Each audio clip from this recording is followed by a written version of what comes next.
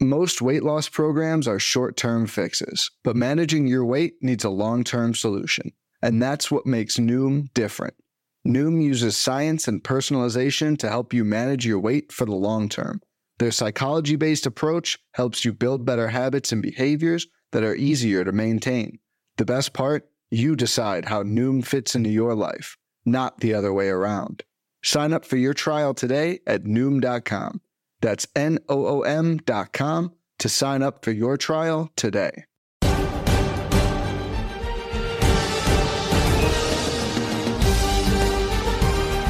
Welcome to Hacks and Jacks, a fantasy baseball podcast. I am Joe Galena. Acknowledge me. And as always, I'm joined by my buddy Scott Chu. What's going on there, Scott? How are you? I'm doing great. There's baseball now, and I have baseball things to think about that are new and exciting. Mm-hmm. And, waiting for these babies to pop out, but we're not there yet. And you know what? That's okay. Yep. Well, the countdown is on, and like you said, baseball season in full bloom. Trace Thompson leads the league in home runs with 3. C.J. Cron also has 3 home runs, batting .636 in his first 3 games. I don't know if you saw Hunter Renfroe, the no-look catch on opening night. Adam Wainwright singing the national anthem on opening day. Then you got this clown sneaking onto the outfield grass at Dodger Stadium, proposing to his fiance, gets tackled, gets speared. But that's just baseball. We got baseball to talk about. We got crazy things to talk about. So it's really awesome stuff. So other than that, man, lots of news to get to though, Scott, right? Yeah, not all of it great, but that's this is just part of spring. No one's season is ruined, probably. Mm-hmm. So, this is overreaction time. And at least with the news is one of the easiest things not to overreact to, because the news we get now is the same as the news we get, at any point in the season. Mm-hmm. Yeah. So, by the way, we were talking about the proposal. You didn't get tackled when you proposed to your current wife, did you? How'd that go? We already had a house and a kid, and she had already picked out the engagement ring. We got it. There you go. Like Awesome. 2 or 3 weeks later, we were like, I never proposed. So let's just do that. So it was like in front of the mirror in our bedroom. Uh-huh. Cool. Yeah, it was very, a very sentimental moment for all involved. Sure, absolutely. Okay, well, at least you didn't get at least you didn't get tackled. No, okay. No, I didn't get tackled either. But all right, let's get to the news.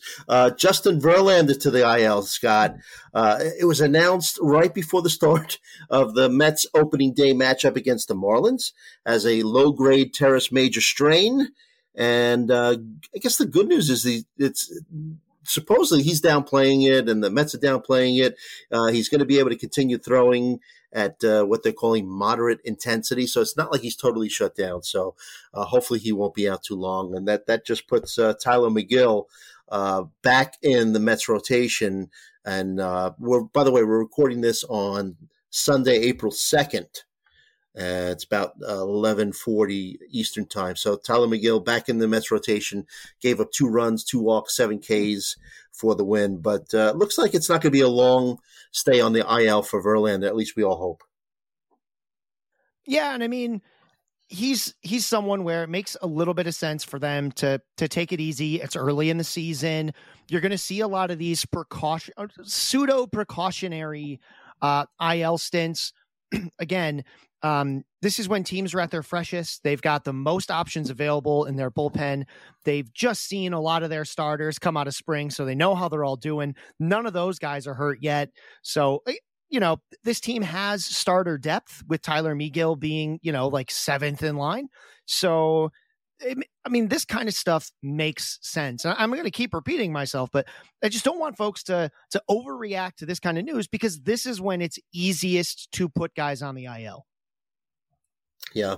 And, listening to New York sports talk radio, some Met fans very upset. And they're kind of like, why are the Mets signing these ancient starting pitchers? you look back and Verlander, he won the AL Cy Young last year, right? And he was just unhittable. So there is some overreaction going on there. So, but hopefully, like I said, he won't be out too long. But mentioned that Verlander was the Cy Young last year. A couple of years back, Robbie Ray was the Cy Young as well, and he goes on the IL.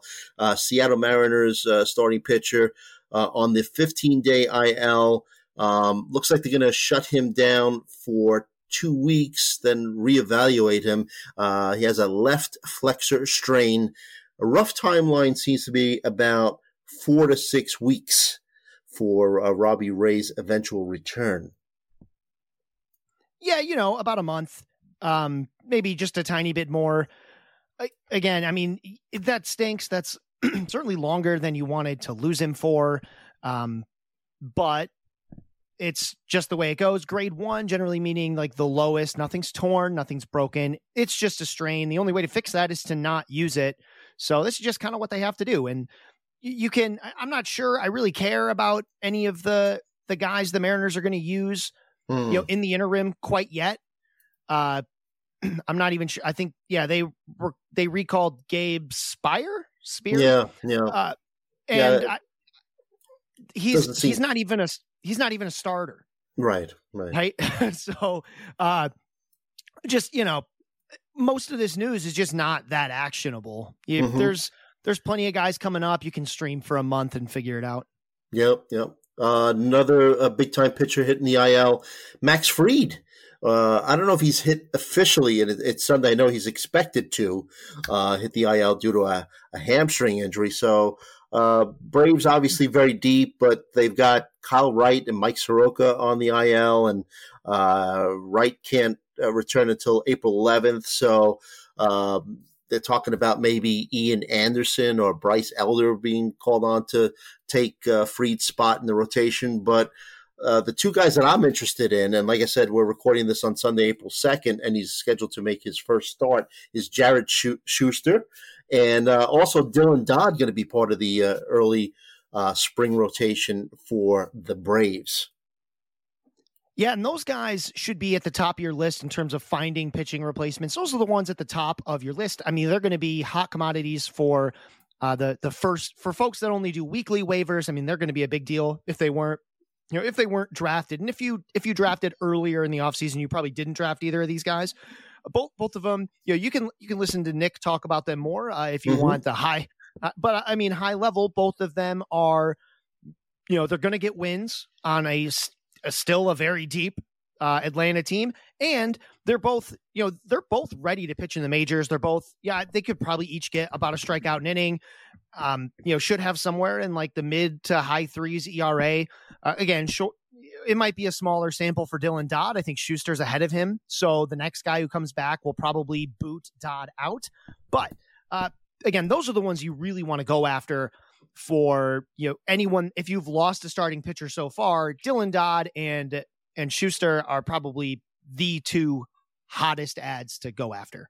And just by the way, Spencer Strider picking up right where he left off last season on Saturday, pitched 6 innings, gave up 3 hits, did walk 3, but struck out 9 and looked really good. So, like I said, Braves, very deep team. But Luis Urias, Brewers third baseman, expected to miss up to 8 weeks due to a hamstring strain. Mike Brousseau and Brian Reynolds expected to fill in for him. Brousseau got the start on Saturday.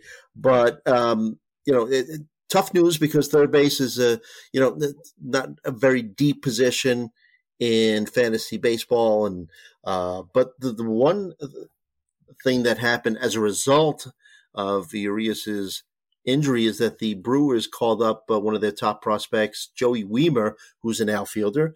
And you look at what Joey Wiemer had done in his 2022 minor league season, had 21 home runs, 34 doubles, and 31 steals. That's he played in AA and AAA. His batting average actually increased from 243 in AA, and he batted 287 in AAA. So that's something to note. But some people are saying that the the starting pitching is actually tougher last season in Double-A, but the 30% K rate against Double-A pitching for Weimer last season, but just 20% K rate against Triple-A pitching. I think he has a decent shot to play, maybe 4 times a week. I looked. I don't think he's in the Brewers lineup today, which is Sunday, and he played on Saturday. But especially in a deeper league where you're starting 5 outfielders, Scott, is Weimer somebody that you're looking at? A little bit. The person that really gets the most playing time out of this is Brian Anderson, formerly of the Miami Marlins. He's batting like 6th or maybe even a little higher sometimes. He's not someone who does anything particularly exciting. In a full season, he'd probably get close to 20 home runs, but he keeps finding himself in these situations where he makes enough contact. He doesn't strike out a ton, right? It's usually, league average-ish. And he just puts the ball in play and keeps getting put in like the middle of these lineups. So, he's someone that can really pile up stats while you're if you've got a hole. He usually qualifies at third base in most formats, if I recall. So Brian Anderson is probably the one I'm going after in more leagues. Also, just because he's a known commodity. Right. And so again, I want someone who's a known commodity. He's really the only option they have to play third base in the lineup right now. So I really think it's all about Brian Anderson when it comes to fantasy. Mm-hmm. All right, Brian Anderson is the man then. All right. Another injury. This one pretty upsetting. Daniel Bard, hitting the IL due to issues related to anxiety. Bard has a history where he was out of baseball for a while, worked his way back into baseball, and really put together a couple of nice seasons for the Rockies as their closer. So we wish him the best. I mean, I've been there and continue to battle, this type of anxiety demons myself. But from a fantasy point of view, it seems that Pierce Johnson would be the favorite to take over as the Rockies closer. He recorded the Rockies' first save. They also have Brad Hand, Scott, who has a lot of closer experience as well. Wouldn't surprise me to see him get some save chances as well. At the beginning of the season, Dinelson Lamet was talked about as getting some opportunities pitching some high leverage situation as well, but didn't fare too well in his first appearance. 2 earned runs and 3 walks in his first appearance, but looks like it's going to be Pierce Johnson at least to start. Yeah, and that's probably, if I really wanted, in a 15-team league, that's probably where I'd go after. If I had to, but I really don't want to. In a 12-team league, I don't think you do anything. I think maybe you watch List Johnson because he's been a good reliever in the past. But again, this is still a team that has to play in Colorado for half their games, team that's not going to win very many games. So I hate saying it, but the biggest news is I hope Daniel Bard is able, to overcome what he's dealing with because anxiety sucks. But as far as fantasy goes, there's nothing here really in a 12-team league. I just don't care. All right. Speaking of closers, I was watching the Yankee game on Saturday. Camilo Doval, he picked up the save against the Yanks, but really seemed rattled by that pitch clock. I mean, had 2 balls called on him for pitch clock violations. Now, he's been a notorious slow worker, so I'm sure there's going to be some kind of an adjustment period. I think he's going to be okay. I mean, I wrote an article about him for Fantasy Alarm, and he had added a sinker midway through the 2022 season. So I had, high hopes for him, and I still do. But it was interesting to watch it unfold how uncomfortable he was working with that pitch clock yesterday. Yeah, especially when he's had all spring training to deal with it. Right. I think maybe with the game on the line, he wants to go back. Yeah, I mean, anybody wants to go back to what they feel comfortable with. The team does have another guy who could close. Taylor Rogers was a closer for the Twins last season. Yep. They could do that. I don't think they will. Certainly not yet. Rogers being a lefty, a lot of managers don't like lefties in the closer role. Plus, Doval, I mean, I'm a little worried about the walks, and I don't want him to have extra balls put on the board. But sure, it's again, this is, I'm sort of looking at it as early season jitters. I don't want to do anything about this because, one, I'm not sure any of my league mates would be interested in trading in the first week of April if they weren't interested in trading 2 weeks ago. Right. So I certainly don't want to sell low, so to speak. And also, I think all teams are going to be a little patient. I know there's lots of things that we want to overreact to at the start of this season because of the rule changes. Mm-hmm. I know this sort of a soft transition into like stolen bases, mm-hmm. right? But as much as we want to focus on like the big things that happen, like the Red Sox giving up 10 stolen bases so far, that's just through 3 games. It's not great, but on the other hand, Orioles stole 5 yesterday. Only about half the league had a stolen base against them, right? Mm-hmm. And only 13 teams had more than 1 stolen base against them so far, right? A bunch of teams haven't had any steals against them. So what I am doing about this kind of news is I am trying to find specific players or specific teams that seem overly prone, right? I'm not sure 1 start is enough for me to say that Doval is overly prone to screwing up because of this pitch clock, but I am going to look at like the Red Sox giving up 10 stolen bases. You think mm-hmm. every team in baseball isn't looking at that and being like, well, if you guys can't stop the run, we're running every time. Right. I mean, that's exactly what I would do. Mm-hmm. I think that it's actually only through like 2 games. Right? Because Mateo has like 4 already.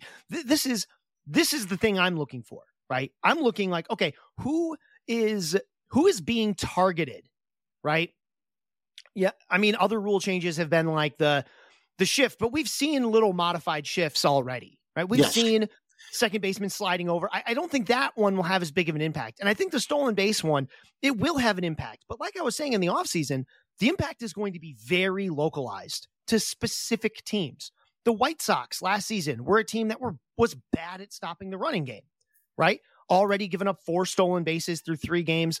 They're going to keep getting targeted. And again, this is just something where other teams are going to take a weakness and just exploit it more and more. Teams that were mm-hmm. good at stopping the run really aren't going to see too many changes, right? You're not going to push because the success rate on those isn't very high. But now, when you already wanted to run on a team like the White Sox or the Red Sox, and you have only 2 pickoff moves and bigger bases, now you're just going to do it even more. So I'm expecting to see some teams that are just really bloated in terms of teams are just going to run and run and run and run. Yeah. And the Red Sox haven't figured out what to do about it. Right. Yeah. Well, just back to Doval, I'll say this, and you're right to talk about, he's had a bit of an issue in the past about giving up a lot of walks, but added a sinker midway through the 2022 season, and he kind of tinkered with it. It became more effective. That last month of the season, he really cut down on his walks, but you're right to mention that. As far as, the stolen base issue with the Orioles and the Red Sox, you're absolutely right, but I'm wondering if it's a little bit of maybe, the Orioles kind of, that using this as their strategy, just in general, and taking advantage of the rule change. I mean, they've got, Mullins, they've got Mateo, they've got Hayes, they could all run, and they got some boppers on the team too, but they should take advantage of the fact that they have some guys that are able to steal bases. And I think that part of it's going to be situational as well. But you're right to say that, early on in the season, and I'm sure the real life teams are going to be focusing on who is more susceptible, what teams are more susceptible to this new rule that's going to, allow teams to, take advantage of the speed that they have on the team. And not everybody's going to run, of course, right? You have to have that underlying skill and, underlying talent, the speed, the skill, the ability to steal bases, right? But that's a lot of stolen bases, 10 in the first 2 games. Yeah, that's a ton. And Reese McGuire isn't necessarily a bad catcher when it comes to like pop time and arm strength, things like that.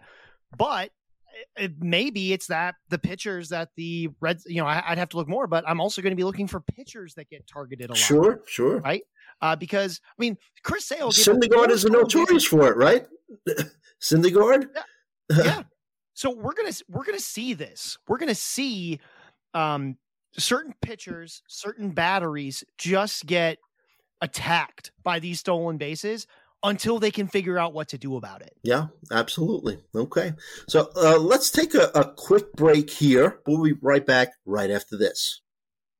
Fads come and go, and nowhere more than in the world of weight loss. That's why Noom has created weight management programs that are made to last.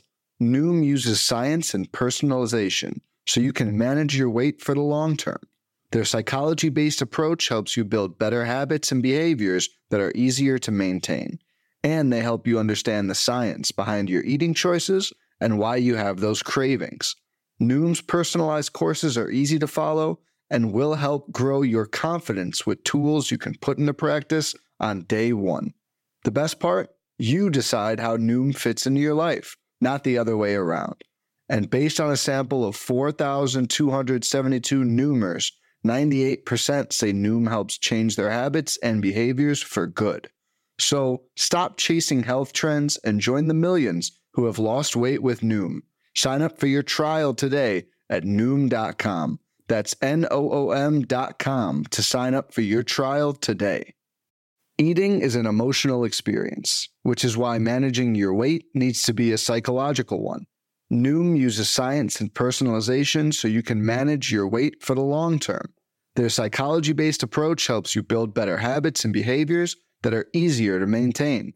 And they help you understand the science behind your eating choices and why you have those cravings. Noom's personalized courses are easy to follow and will help grow your confidence with tools you can put into practice on day one. The best part? You decide how Noom fits into your life, not the other way around. And based on a sample of 4,272 Noomers, 98% say Noom helps change their habits and behaviors for good. Start taking control of your weight management and join the millions who have lost weight with Noom. Sign up for your trial today at Noom.com. That's Noom.com to sign up for your trial today. All right, we're back. Hacks and Jacks, a fantasy baseball podcast.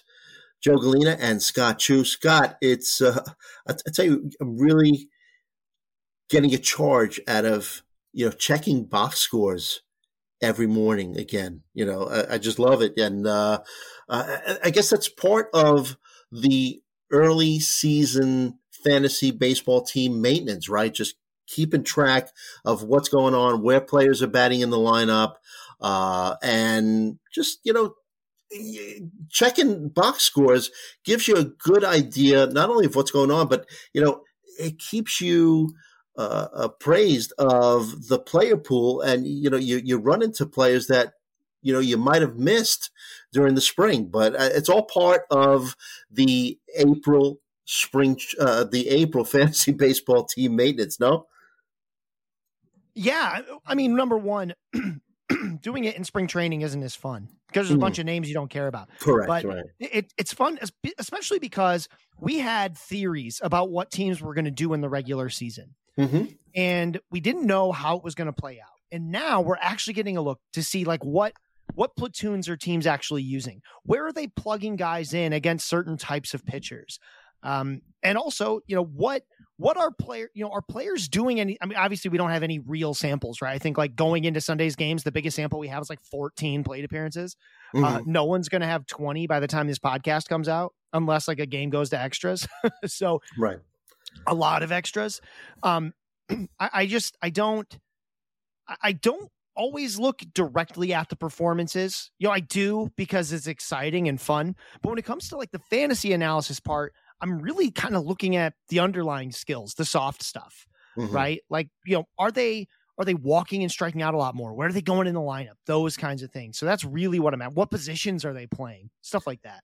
Let me bring up one guy that here's some people talking about, and he wasn't really talked about during the spring, but Trevor Larnach for the Twins, he's been batting cleanup.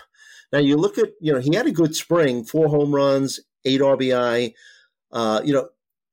People had been talking about Alex Kirilloff, in the Twins lineup and whatnot, and even to a very lesser degree, Joey Gallo, who's unfortunately gotten off to a terrible start again. But Trevor Larnach is someone that really wasn't talked about a lot. But like I said, batting cleanup, 292, 374, 450 triple slash in 4 minor league seasons. But what do you think about Trevor Larnach batting cleanup for the Twins to start? So it's interesting because I actually thought it would be like Jose Miranda, but this lineup is actually pretty thin, right? I mean, they Correa, Buxton, and the rest, right? I mean, Max Kepler leading off, fine. I think the one interesting thing to note, two interesting things about Larnach. Number one, in a full season, maybe 20 to 25 homers, probably more like 20. Not someone who I think is like a big game changer. Also, I want to see what happens when the Twins face a lefty. They haven't done that yet. And they won't have done that by the time this drops Monday morning. So when a lefty comes, I won't be shocked to see him move down, right? And Jose Miranda to maybe move up. But it is worth noting, right? 4 straight games in the cleanup spot. I mean, that is something very streamable. That is something you can kind of act on if you need a plug-and-play outfielder and they're going to go face a bad pitching staff. That's meaningful. But there's still just more I need to know specifically what's going to happen against lefties, because Larnach isn't good enough to be fantasy relevant if he's a platoon player, even on the large side. Yep. We were talking off air about Kyle Lewis, and he's been batting leadoff for the Diamondbacks. Rookie of the year a couple of years back. Been dealing with some injuries over the past couple of seasons since that Rookie of the Year season. But he's already struck out 6 times in his first 3 games. Not really something that you'd like to see from your leadoff batter, but he's always kind of had somewhat of an issue with strikeouts. So it's kind of odd that the Diamondbacks would even look to have him instilled as their leadoff hitter. Yeah, and what's kind of funny is the one time he gets a home run is when he was a pinch hitter, right? His 2 starts, not so good. 8 played in his 2 starts. It's 8 plate appearances and 6 strikeouts, no walks. I mean, that's again, I'm looking at walk rate and strikeout rate. I want to see if players can get off to a good start with that. Kyle Lewis, my guess is, just looking at what the lineups have done, right? So the one time he sat was against a righty. So what we're probably seeing is Kyle Lewis right now slated to lead off against left-handed pitching. That's it, right? And the reason he's done it twice is because the Dodgers feature 2 lefties at the top of their lineup, or top of the rotation in Urias and Kershaw. So that's all we're really getting here. Is it interesting? Yes. And would I do something about it? Maybe in an NL-only league. But again, Kyle Lewis, like Larnach, is not good enough to be fantasy relevant in a platoon, particularly the small side of one. I would have loved to see him steal a base. That was something when Kyle Lewis was coming up, we thought he could be like a 2020 guy. And now he can't get to either one because he can't play enough. But also, with Kyle Lewis, I didn't see him run either. And it's not as though the Diamondbacks felt that they could just hit their way into a win against the Dodgers. Right. They were going to need to do some stealing, and he didn't. So that's what I was really hoping to see from Kyle Lewis. And it would make it something that I could do something about. But right now, okay, cool. They're going to let you lead off against lefties to see what they got. But, I don't even know how long he'll stay in the major leagues. Yeah. We talked about Joey Wiemer earlier. And, I always like to, talk Tiger baseball with you. And there's a guy that got a little bit of buzz. I know that Paul Spora is in on him. I know you like him as well. But Kerry Carpenter made his 2023 debut on Saturday, went 2 for 4 with 2 doubles. He had 3 home runs, 9 RBI this spring, 30 home runs in 98 minor league games last season. And this one kind of made me chuckle. He had 3 stolen bases in the minors last season, but got caught 10 times. So, I mean, could you just imagine the conversation between Carpenter and his coaches? I mean, were they telling him, look, you got to start, I want you to keep on stealing bases, but I don't want to steal. You're going to do it, and you're going to do it until you get it right. I mean, how's the guy get caught 10 times stealing bases? But anyway. In the minor leagues. Yeah. those guys get to run free. So Kerry Carpenter, plenty of power here. I was really hoping that, again, so right now, so Kerry Carpenter, we're recording this on Sunday. Kerry Carpenter is not in the lineup today, which means he's only played once. But that's because, again, they're up against the Rays, who were featuring left-handed starters at the top of their rotation. So they've only played against one righty. And when he played against a righty, he did get to bat fourth in a lineup that's not very good. So, the guy that he seems to be platooning with is Matt Vierling, who is not really fantasy relevant, but he did lead off twice in those 2 games against lefties. I really want to see Kerry Carpenter really carve out a bigger role, right? I'd rather see him hitting, if he has to hit, 6th or 7th, that's fine, right? If he's playing every day. Now, I like Kerry Carpenter more than I like Larnach and more than I like Kyle Lewis, because Kerry Carpenter does have enough power to be very relevant. In fact, we saw him be relevant towards the end of last season. But the Tigers have a lot of guys who can play corner outfield on this team right now. And you can't do anything about it in a 12-team league yet, simply because it does definitely look like he's in a platoon. Do you think that, I know you mentioned you like him better than Lewis and Larnach. What about Weimer? Who do you think gets more playing time? Is it too early to tell yet? We talked about Joey Weimer. Yeah, I think Weimer has a starting role where Kerry Carpenter doesn't. Right. So that's really, to me, the big difference. Kerry Carpenter, again, we saw him hit 6 home runs last season in just 31 games. So 1 every 5 games. I mean, he's got tons of power, 25, maybe even 30 home runs in a lucky season. So he doesn't walk much, but that's Kerry Carpenter that's why he's likely relegated to a platoon role. The large side of a platoon, but a platoon where in Milwaukee, long term, I think Kerry Carpenter gets more plate appearances this season than Weimer. But in the next 3 or 4 weeks, which is all we care about, I think it's definitely Weimer, because he's on that team right now to fill a role, because Luis Urias is hurt. That shifted Brian Anderson from corner outfield to third base, and they need another corner outfielder. And unlike a team like the Tigers, the Brewers don't have a ton of them just waiting in the wings. They've got some utility guys, but they're just utility guys. So it's cool to see them bring up Weimer. And he has an opportunity to really play. But when I'm seeing guys in platoons or getting some of these situations, I do want to look at the rest of the team context. What opportunity does this player have to win an everyday role? So the nice thing for Kerry Carpenter, even though the Tigers do have a ton of guys that they can just cycle in and out kind of all over the place, the one thing is none of them are particularly exciting, right? The Tigers are not super invested in Ryan Kreidler. They're not super invested in Matt Vierling, right? Who they got as a part of a collection of prospects for a relief pitcher, right? So with Kerry Carpenter, there is an opportunity there to win that full-time job, simply because he is a better hitter than the other guys, and Zach McKinstry, right? Who's also a lefty. So all those guys can kind of play the outfield, but Kerry Carpenter is the only one who I think can make an impact offensively for this team, a team that so far just isn't scoring runs and probably won't score very many runs this season. So that's really what I'm kind of looking at. So starting out the large side of platoon, not great, but he's going to be on my watch list in a lot of leagues, simply because if he gets, there's an opportunity to win that full-time role. So if he starts getting plate appearances against lefties, that's sort of that pendulum swinging to maybe them saying, all right, Kerry Carpenter, you're going to find ways to get in this lineup every day. Right.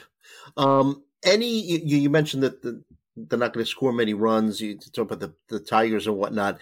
Any early season observations, and I guess it's probably who we expected at this point, but who you would stream against, right? First of all, you mentioned, I'm just going to take a quick step back, but you mentioned about CJ Cron, or maybe we talked about it off air, but just the hot start that he's gotten off to. And what's interesting to me is that he's doing it on the road. And, I feel that drafters were kind of lukewarm on him because of his home away splits, but kind of interesting to see him get off to such a hot start playing on the road. Right? Yeah, no, exactly. And I thought the same thing, but then I remembered he hasn't actually played in Colorado yet this year. Right. He's only played in Arizona and San Diego. Right. So the Coors effect is all about having to switch from balls moved one way, balls moved another way. They haven't done that yet. Right. So this isn't really the road Rockies that you're expecting because they haven't been screwed up by Coors yet. They will be by next week, but like they haven't done that yet. So kind of interesting. I mean, he's always got power, and don't take this as a sign as he's going to be different on the road because you haven't seen the Coors effect be tested yet. Right. That's a great point. So that's something, I mean, we were talking about it off air, but when I'm looking at, I like looking at leaderboards this early in the season, even though they're meaningless, because number one, there's fun things on them, right? Yes. Like Trace Thompson tied for the league lead in home runs, but you actually have to fix the leaderboard because he doesn't qualify because he's only played one game. He has 4 plate appearances and 3 home runs. Right. His home run or his plate appearance to RBI ratio is pretty good, right? 4 RBI or 8 RBI, 4 plate appearances. See how long you keep that up. But what I am looking for are players that, I touted O'Neal Cruz all offseason. I'm not the only one, but what I loved about O'Neal Cruz was the change in his approach as the season went on. And the rolling charts we had showed that he was getting better, right? Again, only 2 games, 9 plate appearances, but good to know 1 strikeout in those 9, right? Does that mean anything? Maybe not quite yet, but it's a whole lot better than seeing him start out with 6 strikeouts in those 9 plate appearances, especially because he did start striking out towards the end of spring training. So I like seeing that. I'm also looking for guys who maybe are striking out a ton. Yoan Moncada has a home run, hitting 357 through his 3 games for what it's worth, but striking out a ton, right? He's got 6 strikeouts in those 14 plate appearances, I think. 42.9% strikeout rate. Yoan Moncada, a guy who can be prone to the strikeout. So, another thing I'm looking at, when I'm doing it, I'm really looking for like outsized rates, right? Having a 20% strikeout rate right now generally means you've struck out like twice. But when you're looking at guys, like I want to see, who's walking a lot. So the one that stands out is actually Miguel Vargas for the Dodgers. He's walked 7 times in 12 plate appearances, right? That's a lot, right? Why is he walking so much? I mean, Arizona's pitching is not very good, but that's the kind of thing I want to see how long he keeps up a very high walk rate, because that's a big deal for Miguel Vargas. He's already got a role because of the injuries that the Dodgers have faced, but he did not walk very much in his 50 plate appearances last season, just 4%, kept his batting average down. And that was something, I wanted to see him walk at least at a league average rate before I kind of fully bought in to him being this 20 to 22 home run, 10 stolen base guy. Walking just double digits, right? 10%, that would be fantastic. Even if it's 8% for Miguel Vargas as a walk rate, I love it, right? So something to get excited about. Again, none of it is actionable. Please don't take this as like, oh, he's better now, right? That's not really how this works. But we're basically recording this podcast 4 days into the baseball season. So, I mean, it's just observations here. Right. But I do want to see, though, especially combined with the spring. If guys sort of looked like they were doing something in the spring and it's carrying over, they were doing something at the end of last season and it's carrying over. Those are the things I'm really looking for. That's why I was really watching O'Neal Cruz, right? Because I felt like he had this kind of going on, and it got better. Then it kind of got worse at the end of spring training. I want to see how the start of the season goes, and it goes great for O'Neal Cruz so far. Right now, again, he could have one game where he strikes out 5 times, like Max Muncy. Screw everything up. But because basically the guys at the top of the leaderboards have had one good game, and they're there. Right. But it's something. Right. What also is interesting is when we had kind of forecasted or spoke out loud about certain players playing in new environments and thinking, predicting kind of, or, of what it would be like. And a guy that comes to mind is Adam Duvall, who, we had all wondered, man, what's he going to do when he plays in Fenway Park, with the Green Monster, and there he goes. Yes, on Saturday, putting a 4-for-5 performance with 2 home runs and a double, and he's sitting on my bench in my Otto New League. But it's something to observe, right? I mean, especially if, let's say, you have a team where you're able to change your lineup on a daily basis, and you could stream him when he plays at home. Yeah, I mean, Adam Duvall has big power. Yeah. Right. So, number one, I wanted to see if maybe they tried to platoon him a little bit, because he's always been a high strikeout, low walk player. So he's a guy that walks like around league average rates, maybe a little below, but also strikes out like 30% of the time, keeps his batting average really low. Even in 2021, when he had a bit of a big time role where he hit 38 home runs, he actually has 3 30 home run seasons to his name, although only one of them is particularly recent. When you're looking at Adam Duvall, one, I love that he played all 3 games, right? 2 righties and a lefty. They played him each time. Unlike teammate Tristan Cassis, who did sit when a lefty came up. Lefty, Cassis is a guy who I think has much higher ceiling than Duvall. But with Duvall, if I need power, absolutely, I'm looking at Adam Duvall. I think he was overlooked in a lot of leagues. And as you get injuries, he's a guy to really pick up. Obviously, he's going to be a hot pickup right now. But at least, I'm sure folks listening are better than this, but you don't want to just start diving in like first game, like, oh man, this guy, he's going to hit for tons of this. Like, you can know what Adam Duvall is capable of. And that's at this point in his career with a full season. Sure, he could get to 30 home runs. He'll kill your batting average. Right. And he won't, his OBP will be terrible, but if he keeps batting 5th, those home runs will get him to RBI. So that's the kind of thing that I'm looking at. And Adam Duvall is a guy who's absolutely someone that you can take some action on, because what we've seen so far is he's playing. Right. Yeah. All right. So why don't we take a quick break here?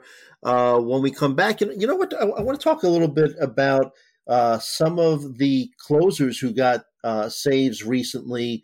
The closer position we talked about, really tough to manage this season with more and more teams using the committee approach. But I just want to bring up a couple of names of some guys that got saves within the first couple of days that we should just take a look at. But we'll be right back right after this.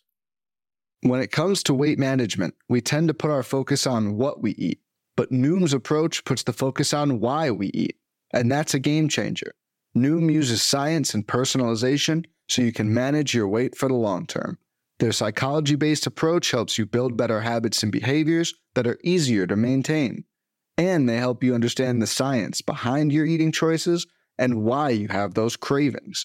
Noom's personalized courses are easy to follow and will help grow your confidence with tools you can put into practice on day 1. The best part? You decide how Noom fits into your life, not the other way around. And based on a sample of 4,272 Noomers, 98% say Noom helps change their habits and behaviors for good. Try Noom today and see the results for yourself. Sign up for your trial today at Noom.com. That's Noom.com. to sign up for your trial today. Sometimes it can feel like food has an emotional control over you. Well, it's time to show your food who's boss with Noom. Noom uses science and personalization so you can manage your weight for the long term. Their psychology-based approach helps you build better habits and behaviors that are easier to maintain, and they help you understand the science behind your eating choices and why you have those cravings. Noom's personalized courses are easy to follow and will help grow your confidence with tools you can put into practice on day 1. The best part? You decide how Noom fits into your life, not the other way around. And based on a sample of 4,272 Noomers, 98% say Noom helps change their habits and behaviors for good. Start taking control of your weight management and join the millions who have lost weight with Noom. Sign up for your trial today at Noom.com. That's Noom.com to sign up for your trial today. And we're back. Hacks and Jacks, a fantasy baseball podcast. Joe Galena, Scott Chu. making some observations during these first few days of the fantasy baseball season. Of course, like Scott said earlier, a lot of these observations might not be actionable right now, but they should be, keep them in your back pocket, and just, keep on working those box scores. But I wanted to talk real quick, Scott, before we head out about some of the closers who got saves over the past few days. And, so many teams using that closer by committee approach and, just making it all that much more difficult to manage the fantasy baseball closer position. But let's just go over a couple. We got some actually good news about Liam Hendriks, that the White Sox didn't put him on the 60-day IL. I think he's still going through treatment, and we wish him the best. And that's, first and foremost. But them not putting him on the 60-day IL is kind of, gives you some optimism. But a lot of us had thought that Kendall Graveman would be the guy to be getting saves as the primary closer with the White Sox. But actually, it was Ronaldo Lopez picking up the first save for the White Sox. Yeah, and Kendall Graveman has pitched twice so far. He got a win on opening day, then picked up the loss on Friday after, Lopez got the save on opening day. I mean, it is good. I want to see Ronaldo Lopez win that job because I think he's the best for fantasy, right? And when it comes to Liam Hendriks, I mean, he's obviously the closer when he comes back. This just tells me that he's far more likely to play this season than I thought. And maybe he's even back before the All-Star break. But something else to think about and why maybe they didn't put him on the 60-day IL, even though I think he's going to come right up to about the 60 days, is that this team's not very good, right? Like this team is going to be in a dogfight with the Guardians to win this division. And they're going to need every win they can get, and they don't want to sacrifice. What if Liam Hendriks is ready 2 weeks before the 60 days are up, right? Mm-hmm. They're going to want him in right away. So just kind of speculating there, but something to look at. Also, this closer committee for the White Sox is really big, but man, some of them are off to poor starts. Joe Kelly's got a loss. Jake Diekman technically has a blown save. Ronaldo Lopez has only pitched the once, but he hasn't screwed anything up. So right now, him and Aaron Bummer are the only ones that haven't screwed anything up. So closer by default, right? Yeah, so far. Right. That's where you're going. And teams are, generally managers are going to back their closers early on in the season. Mm-hmm. But again, worth noting with some of these committees what's going on and in what situation, right? And it's also really important to look at pitch counts, right? Now, Roster Resource, for example, on Fangraphs has a closer depth chart, and that'll tell you how many pitches a guy threw the day before or really on any day. And that might also, early in the season, it's easy to say like, oh man, he got the save this day, but then this guy got the save the next day. What's going on? Well, it might have just been that he pitched a ton of innings, or not innings, but he threw a ton of pitches. Right. Ryan Helsley, for example, has a save and a loss. Opening day, he blew the save. Then he got the save just on Saturday. And a multi-inning appearance, too. Yeah. Yeah. Because he's already thrown almost 50 pitches out of the bullpen. Mm-hmm. So, again, early in the season, streaming saves is very, very difficult. But if you're going to do it, it would be, don't be shocked if when you wake up on Monday morning, Ryan Helsley didn't get a save and a save opportunity. It's because he's thrown a ton of pitches, right? Right. More likely it'll be a guy like Andre Palante, something like that, because he hasn't thrown. Jordan Hicks has already thrown a ton. Giovanni Gallegos has been injured. So Palante would be, if he got the save, it's not because he's getting the job. It's because Helsley's thrown a ton of pitches. Mm-hmm. That kind of context is really important, especially early in the season when we're all trying to figure out what the heck is going on.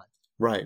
If you're trying to stream saves as well, or another thing to note about Helsley is that Marmol, the Cardinals manager, kind of suggested that he's not going to pitch Helsley 2 days in a row as well.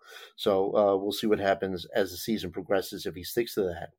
But Johan Duran and Jorge Lopez, we were trying to figure out who was actually going to be the closer for the Twins this season, and Rocco Baldelli the Twins manager earlier in the preseason had said basically that he was going to use Duran in high leverage situations, but it was going to be matchup based. So if the most critical time in a game happened in the seventh inning, at least according to what Baldelli thought, if he thought that, let's say, the most critical part of a game was going to be in the seventh inning, he'd bring Duran in then, and if the most critical part of a game would be in the ninth inning, then he'd use him then. But Duran did pick up the first save for the Twins, and then on Saturday, it was Jorge Lopez who picked up the save.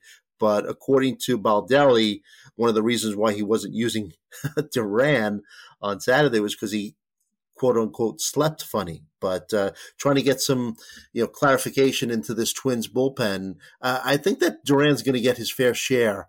But I do think that Baldelli will not hesitate to use Duran in a high leverage situation if it's not in the ninth inning.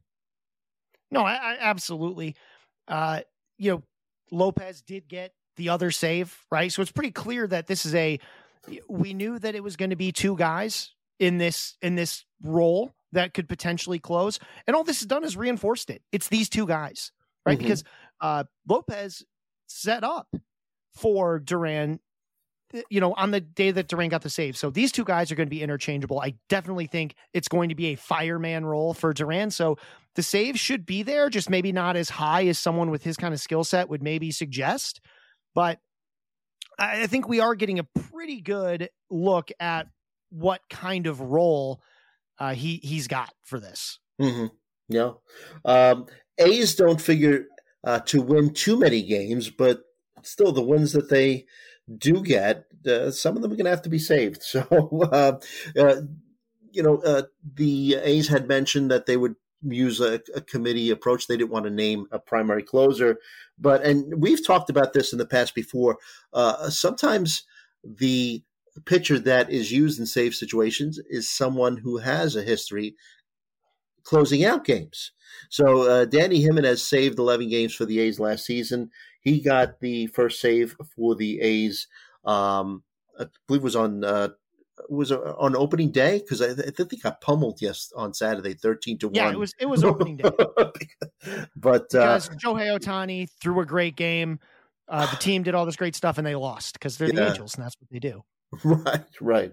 But does this move the needle a little bit to maybe streaming Jimenez for saves? No. Yeah, because he's not going to win many games.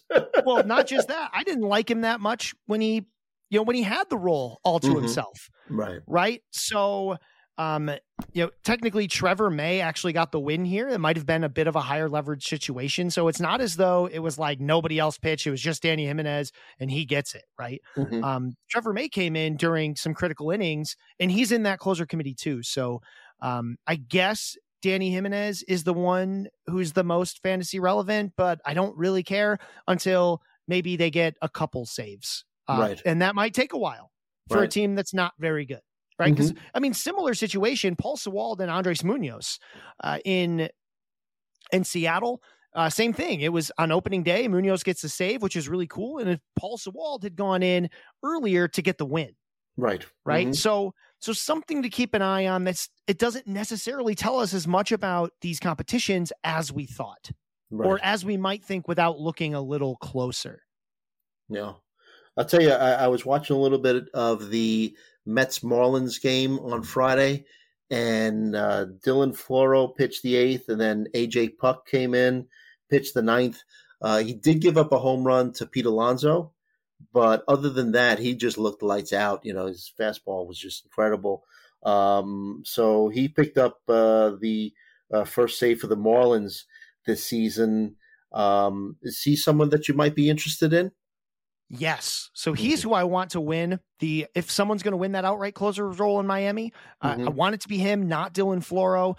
And the way that game set itself up, it really was, Floro came in with the same score that Puck did. They had an opportunity to do it the other way. they knew they were going to face the heart of that lineup. Pete Alonso ended up hitting that home run off Puck. Puck's a lefty. So, the middle of that lineup, they knew there was going to be a big righty lurking in there, and they didn't care, right? They let Puck go in there, face him anyway, gives up the home run. But, that's because it's Pete Alonso, the polar bear. I mean, he just kind of does that stuff to people. So yes. That one might have been just a tiny bit telling, right? Because that might have been a time when maybe they didn't want to just throw him, throw Puck in a situation where it could be pretty tough, especially because, the heart of that lineup is kind of, for Lindor is a switch hitter and they do kind of go righty, lefty. But, Alonso is the only real power threat from the right side. On this team. I mean, Lindor technically, but he's switched, so I'm not counting him. But so to see him go in and get a chance to face Alonso to get that save, I do think was meaningful. And those kinds of situations do mean something to us, right? Not a ton of things are actionable right now, but seeing guys get opportunities, like I talked about before with Kerry Carpenter, I want to see him start against a lefty, right? That's when I might start really getting interested. Or, sometimes the things I see are negative, but maybe not actionable yet, but like seeing Emmanuel Class be down several miles an hour on the fastball, only about 96, being down at all. I mean, that's not what I want to see. So, not actionable yet, but something now I'm very, very sort of interested in / maybe even concerned about. Yeah, I mean it can be, but it's very early in the season, and pitching up north. I mean, I don't know what conditions were and whatnot, but you're right to take note of it, keep it in the back of your mind. But and that's a good point because so many pitchers have had fluctuations in their velocity. Some of it, I wonder, could it be pitch clock related? Maybe. Less time to rest between pitches might equate to some, maybe something I'm watching, right? It's really more pronounced on his breaker than it is the fastball. The fastball's down like a tick and a half. The breaker's down several miles an hour, and we just don't know why yet, right? Don't get too speculative, but keep an eye on that. Maybe get James Karinchak on that watch list, right? He did get a loss earlier, but he's the clear number 2 guy there. Those are the kinds of things I'm doing. Most of what I'm looking at right now is less about ad drop and more about how does how does it look when I get my watch list going, right? Yes. How many, who do I need to add to that right now? Yeah. Good time to create and build that watch list. And especially because the free agent list right now is going to be such a mess in your league. It's just going to be the guys who have hit a home run so far. Overreactions. Yeah. When most people pull up the available players in their league, what they do is they sort it by best over the last whatever days, or they'll do it by like projected rest of season, right? Projected rest of season. That's just going to be your draft rankings, right? So who was next up on your draft rankings? The best so far, again, it's such a short, it's such a small sample right now. It's just going to be guys who have hit home runs or like hit a, base clearing double, right? Like that's who's going to be at the top of the list. That's not useful, right? What you should be looking at is getting that watch list going and looking at that as your sort of first stop, especially for the first week or two of the season of if I need to add someone, I kind of want to start looking at the guys on my watch list to see what they've done. Then maybe I'll go look at, the rest of the list because I got to parse out who had that lucky 2 home run day. Right. Last guy I'll talk about and just get your observation because you saw him pitch last season. Andrew Chafin got the first save of the year for the Diamondbacks. And I think it was last week's episode we talked about, Scott McGuff gaining some momentum in terms of people were thinking that he'd be the number 1 guy there in the Diamondbacks bullpen. But Andrew Chafin, you saw him pitch for the Tigers, 64 games last season. Never really in his career has gotten more than, 3 to 5 saves in a season. And, as a left-handed pitcher, a lot of times teams might be reluctant to make a lefty pitcher as their primary guy. But what do you think about Chafin's, opportunity to, save games for the Diamondbacks this season on a regular basis? a team that doesn't win a lot of games and a pitcher who is, Chafin he's had 2 really nice seasons back to back. Chafin struck out a lot more guys last season than he had in years past. Career 3.23 ERA, but the last 2 seasons, 1.83, then 2.83. And the underlying metrics suggest the FIP has been around 3 the whole time. So he could be a good guy in that role. He's never really been a closer before. He has 8 saves over the last 2 seasons. Which is, not very many, right? To say of the course. Least. So, that's something to keep an eye on. Worth noting that with McGough, he gets the hold, but he came in, walked 2 guys, and got 1 out. Right. Like that. He may have had an opportunity to pitch deeper in that game, but he didn't really give his team the chance to let him do that because he was too busy. He was too busy, walking guys and getting 1 out. Right. So as we close out, just curious, in Tout Wars, our first waiver wire ran this past Wednesday. Like I said, we're recording this April 2nd on Sunday. Did you make any moves? I did not. I felt good about my team. I didn't have anyone I wanted to drop yet. And, before the first one was before the season started, so I couldn't put one of my guys on the IL yet. So I'll definitely be using this one, but thankfully now we're not running into that problem except for Fried. We mentioned him earlier in the show. He's not on the IL yet. Right. I think he probably will be by Monday, but they don't need to do it yet. So they just aren't. Because they can make it retroactive anyway. They just probably don't have anyone to bring in for him because the bullpen, hasn't been used that much because their starters have gone deep into games. So we know that Fried's going to miss, a bit of time, but unfortunately you can't put him on your IL yet. So you'll just have to wait until probably before they play their first game next week. Right. So I had to put 2 players on the IL. Tristan McKenzie, he's going to be out for a couple months, it seems. I'm hoping it's sooner, but so I ended up picking up Graham Ashcraft. And like I said, we're recording this on Sunday, and he's pitching today. So we'll see how he did because this podcast is dropping on Monday. But made a sizable bid on him. He was actually highly sought after on Wednesday night, and I'm sure that a lot of leagues, their first waiver run is on Sunday, the day that we're recording. So probably still available on some leagues. And then I had to put, so I ended up bidding $117 out of 1,000 on him. And I think the next highest bid was like $88. So I had to put Jared Walsh too on the IL. And I know we talked about, Derek Hall, with the strikeout issue, but he's going to be playing every day, batting cleanup for the Phillies. So I ended up replacing Jared Walsh with Derek Hall. So we'll see how that works out. But, that's part of the fun of managing your fantasy baseball team, right?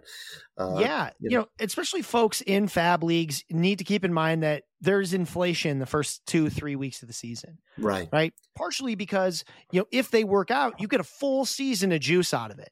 Right. If Graham Ashcraft ends up being a good pitcher, right, that's $117 well spent. Right. Or, $11, $12 in a $100 FAAB league. So that makes a lot of sense, but also, it does make it hard to bid, especially closers. I mean, what I'll close the show with is last season for the Toronto Blue Jays, Julian Merriweather picks up 2 saves right out the gate. Right. And he becomes a hot ad all over. Of course, he gets hurt a little while after that. But, people dumped big amounts of FAAB on that. He even when he was healthy, he didn't get any more saves or opportunities. They just didn't use him. It just kind of worked out that he was there for the 2 that opening weekend, and that was it. So, be careful dumping too much FAAB. It's okay to lose some of those FAAB bids, right? You don't have to win them all. Another thing about FAAB bids early in the season is, especially if you're in a new league, you're trying to feel out the rest of your league mates to see how aggressive they are. So that was one of the reasons. Yeah, because that was one of the reasons why I bid so high on Ashcraft. And look, I'm no fool. I know that probably not smart to invest too much on the Cincinnati Reds starting pitchers because of their home park. But, Ashcraft had a nice spring, and he has this new grip on I think it's a slider. And so, but again, you don't really, especially if you're new to a league, you're not aware of the FAAB bidding habits of the people in your league. Yeah, I mean, that's a huge part of it, is figuring out how aggressive are my league mates, right? So Ashcraft, hopefully this new slider grip can get him more strikeouts, and we saw some of that in the spring. Yeah. He's a guy who can really throw hard, right? So Ashcraft has always had a ton of velocity, upper 90s with the fastball. So he's someone who could very well pay off, especially if he gets his movement. He's a guy who's good at keeping the ball on the ground. Something he did well in the minors and last season in the majors. So it may well be worth it. It's just about, the strikeout upside was so low last season that it was hard to get too excited. But there were times when he was picked up, and also, you made the aggressive bid, you wanted him, you got him. And you also saw that you only won by a little bit. Right. Yeah. It's funny, Frankie Stanford, our friend, he texted me after the bid. He goes, "Congratulations." He goes, I bid $88 on him. It's like, because I wasn't sure how much to bid. So I thought I overbid for him, but apparently I really didn't overbid that much. Yeah, it was enough, right? Because 88 to 117, that's pretty tight. Yeah. In a regular league, that'd be, 11 to 12 beating out an $8 bid. So again, I kind of like the move. There's a lot of upside there. But at the same time, what you also learned was that pitching is going to be premium on the wire. At least so far. And that's not a surprise. I mean, that's not uncommon to see, but you learned something, right? About your league.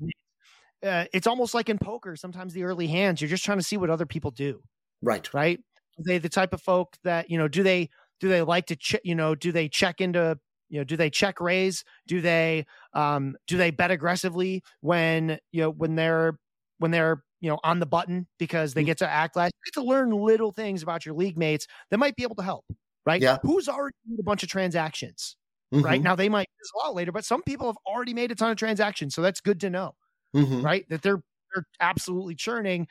And at the same time, it's not surprising if people haven't done anything, but who has, when the first bids come out, who is bidding? What are they bidding? What are they bidding on, right? Are there lots of people going after potential closers?